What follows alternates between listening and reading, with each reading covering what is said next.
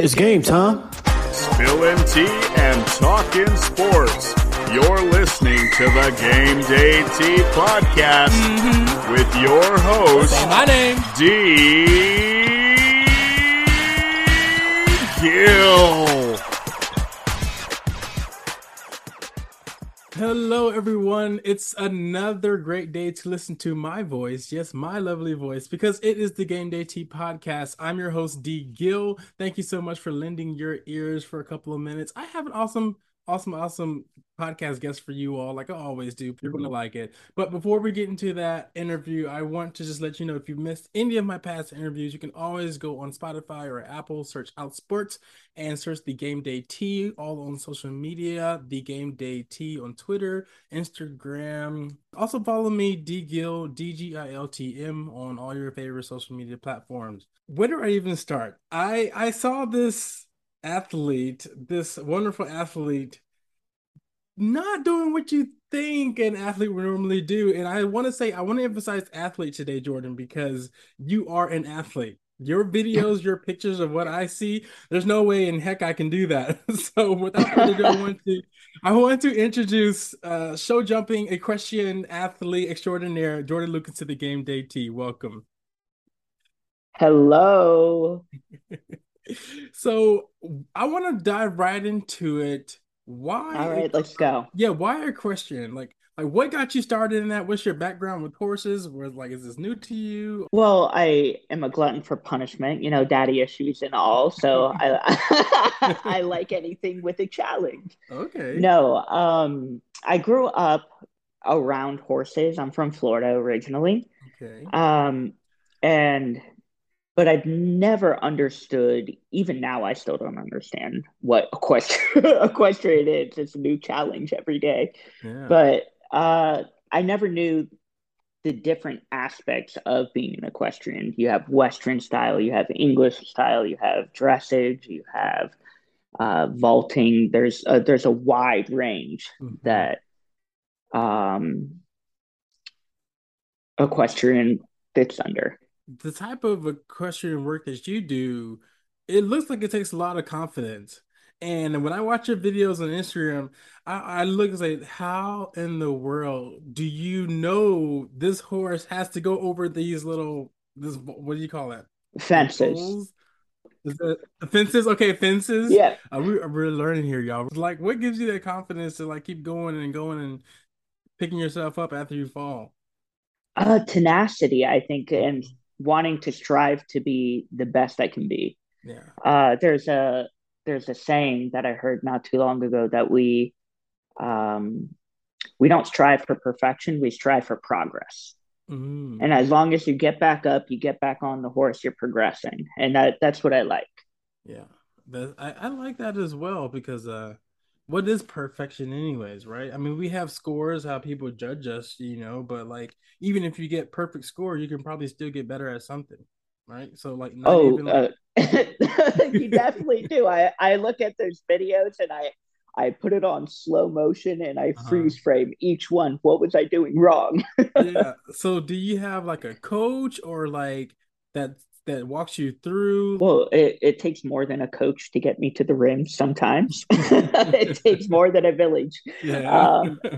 I have a coach. I have an amazing coach from Venezuela, and he was an eventer, a different type of equestrian jumping, where there is a 3-series test where you do dressage, you do what I do is stadium jumping, and then you do something called cross country where you jump things that don't fall down, and that's a little bit beyond my capability. Well, go ahead. Oh, no. I was just gonna say, yeah, I have a coach that gets me to the ring, and we walk through the course. We create a game plan. We create a strategy. We look at the obstacles that the course designer put together, and we try to figure out a game plan to get myself, my horse, around the course efficiently with as many I'm trying to be positive about as many positive aspects of the course that we can create. Okay.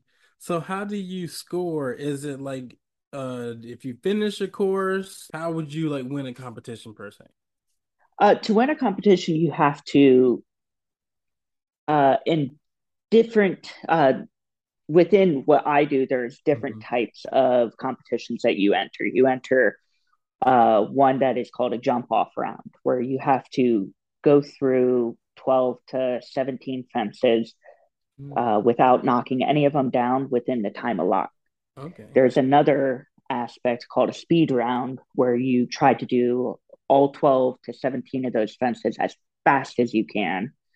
And then there's another one called power and speed, where you have those same 17, 12 to 17 fences, where you go efficiently through the first portion. You finish, let's say, jump 10, then you go as fast as you can to finish it without taking any of those fences down. Wow. That's pretty neat. Like the different categories and everything. And you know how like we have bad days where we're just like, I don't feel like doing this.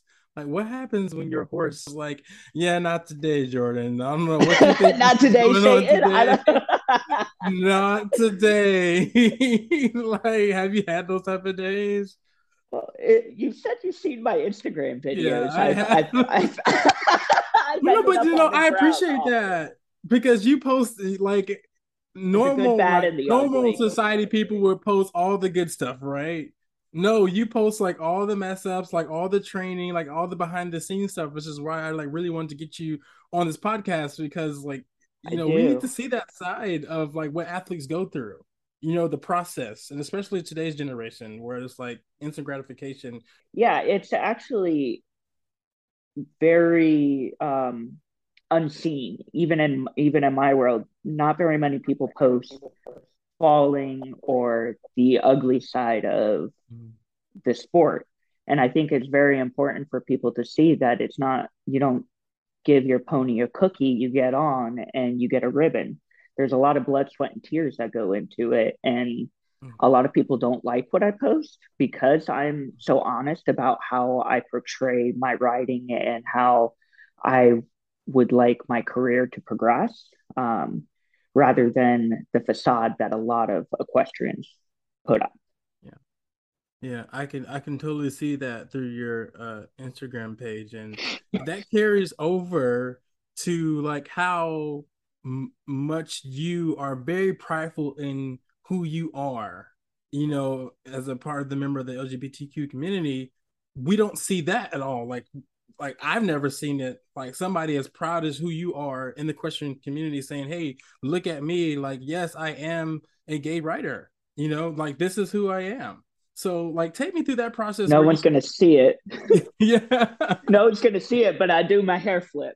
you do your hair flip on top of the horse. Yes, honey. I know you see me talking to you, Miss Honey. Sorry, that Beyonce song is just stuck in my head right now. But yeah. So tell me about why are you so prideful and like the hashtags, the gay athletes, and all that other stuff. Like, why do you think it's important to people to know you are a gay athlete in the equestrian world? I think it stems a lot from my upbringing. I come from a Roman Catholic family where being gay is not um, something that's prideful. And it took me a long time before I even got into the athletic side of the equestrian to really come to who I was Mm-hmm. and really be settled emotionally and mentally with the fact that I'm gay and this is who I am. Yep. And going into a sport that is very um, dead set on tradition Mm. is something that I grew up with that I don't want to go back to. I don't want to hide who I am to quote fit in with Mm-hmm. the other equestrians. I am who I am, and you take it or leave it, you Yeah. know? And again, people don't necessarily like it, Mm-hmm. but I don't care. I'm loud. Yeah. Why not? Why not? We need more of that. There's probably some kid in Florida right now that loves like horses and equestrian, but like is so afraid to come out, but wants to like really turn out that competition, but can't be who they are. And hopefully they get around to listen to this episode by searching equestrian videos on Instagram or something like that and see your page. So I think visibility matters, and I appreciate you being who you are, because I would appreciate it knowing, hearing a podcast like this growing up, or seeing the type of athlete like you growing up who is proud to be who they are and frankly don't give a damn about what Yeah. anybody else said. Thank you. You're welcome. Yeah, you're welcome. This is a first for me, because I have so much respect for you and what you do, because as an occupational therapist practitioner, I started off my career with horses and hippotherapy, treating clients with cerebral palsy and muscular dystrophy, getting them on quadruped on top of the horses, reaching, visual acuity, all that type of stuff on top of horses. But I had to get over my fear of the horse first before I can get these kids. Yes, it's a big fear. Like these horses, like so 50, I look 60 at some of hands. them too, and I'm like, Yo, I look at some of them, man, and I'm like, today may not be the day I get on this one. Right. No, like, did you get turned out in the morning? Because I don't got time to play this thing. Like, I don't have time to play. If you didn't get turned out right, we need to skip today. No, but seriously, so like your sport is one of the few sports that involve animals, which adds a whole different component to it, a whole different, being. Like, yes, other humans compete with, other humans, but we can communicate with each other. Like, the horse can't talk back to us. We can kind of understand what movements and, like, gestures of a horse mean, but it can't say, "Hey, I'm tired. Get your ass off me today." Yep. So there are some of those days too. You find out real quick. Exactly. So it's just like, I have so much respect for you, and you being a gay athlete, man.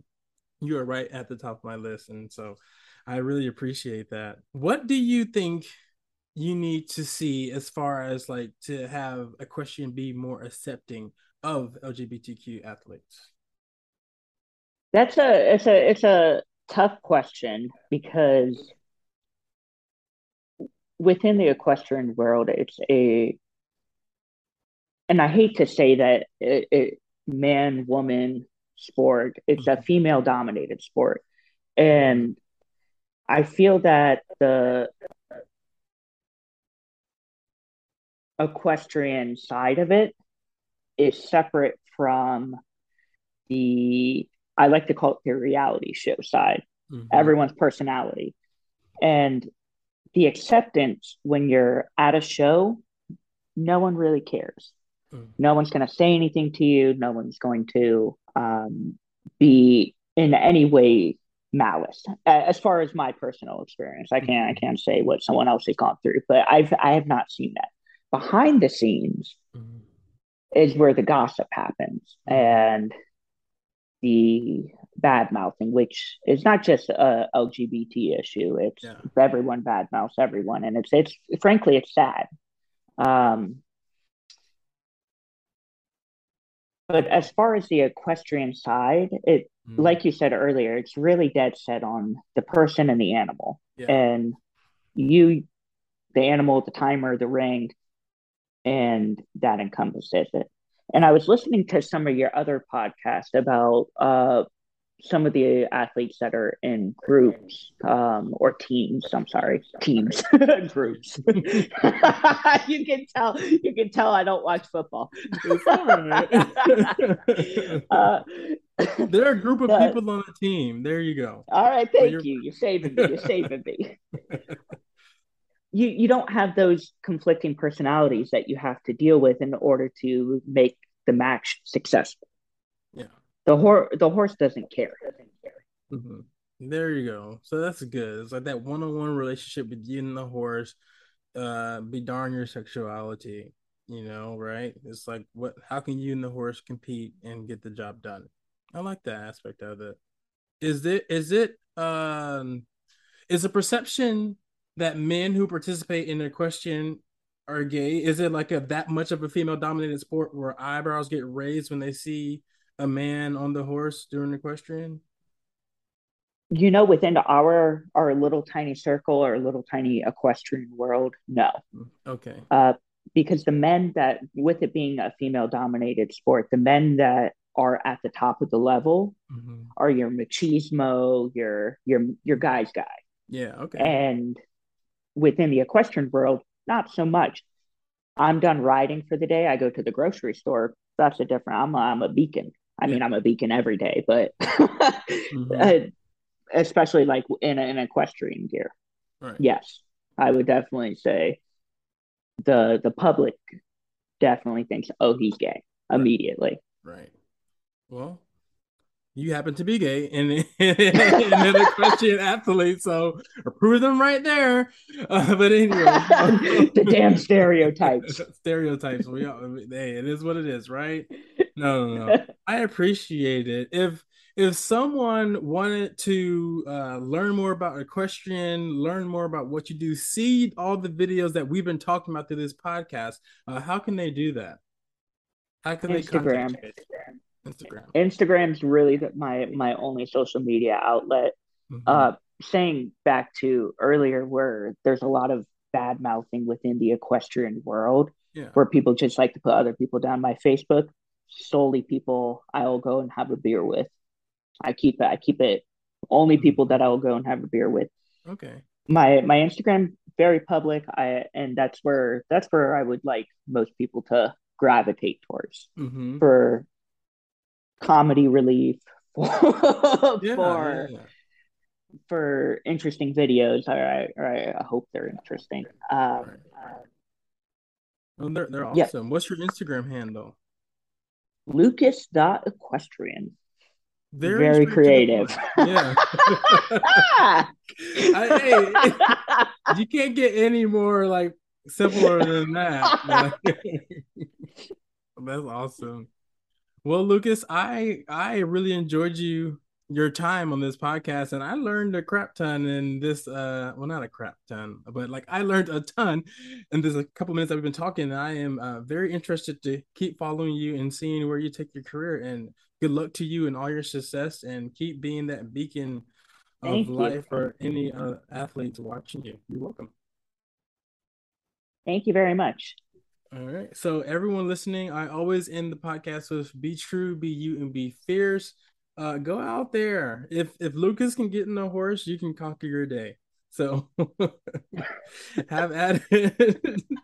And I'll see you next week. Take care, everyone.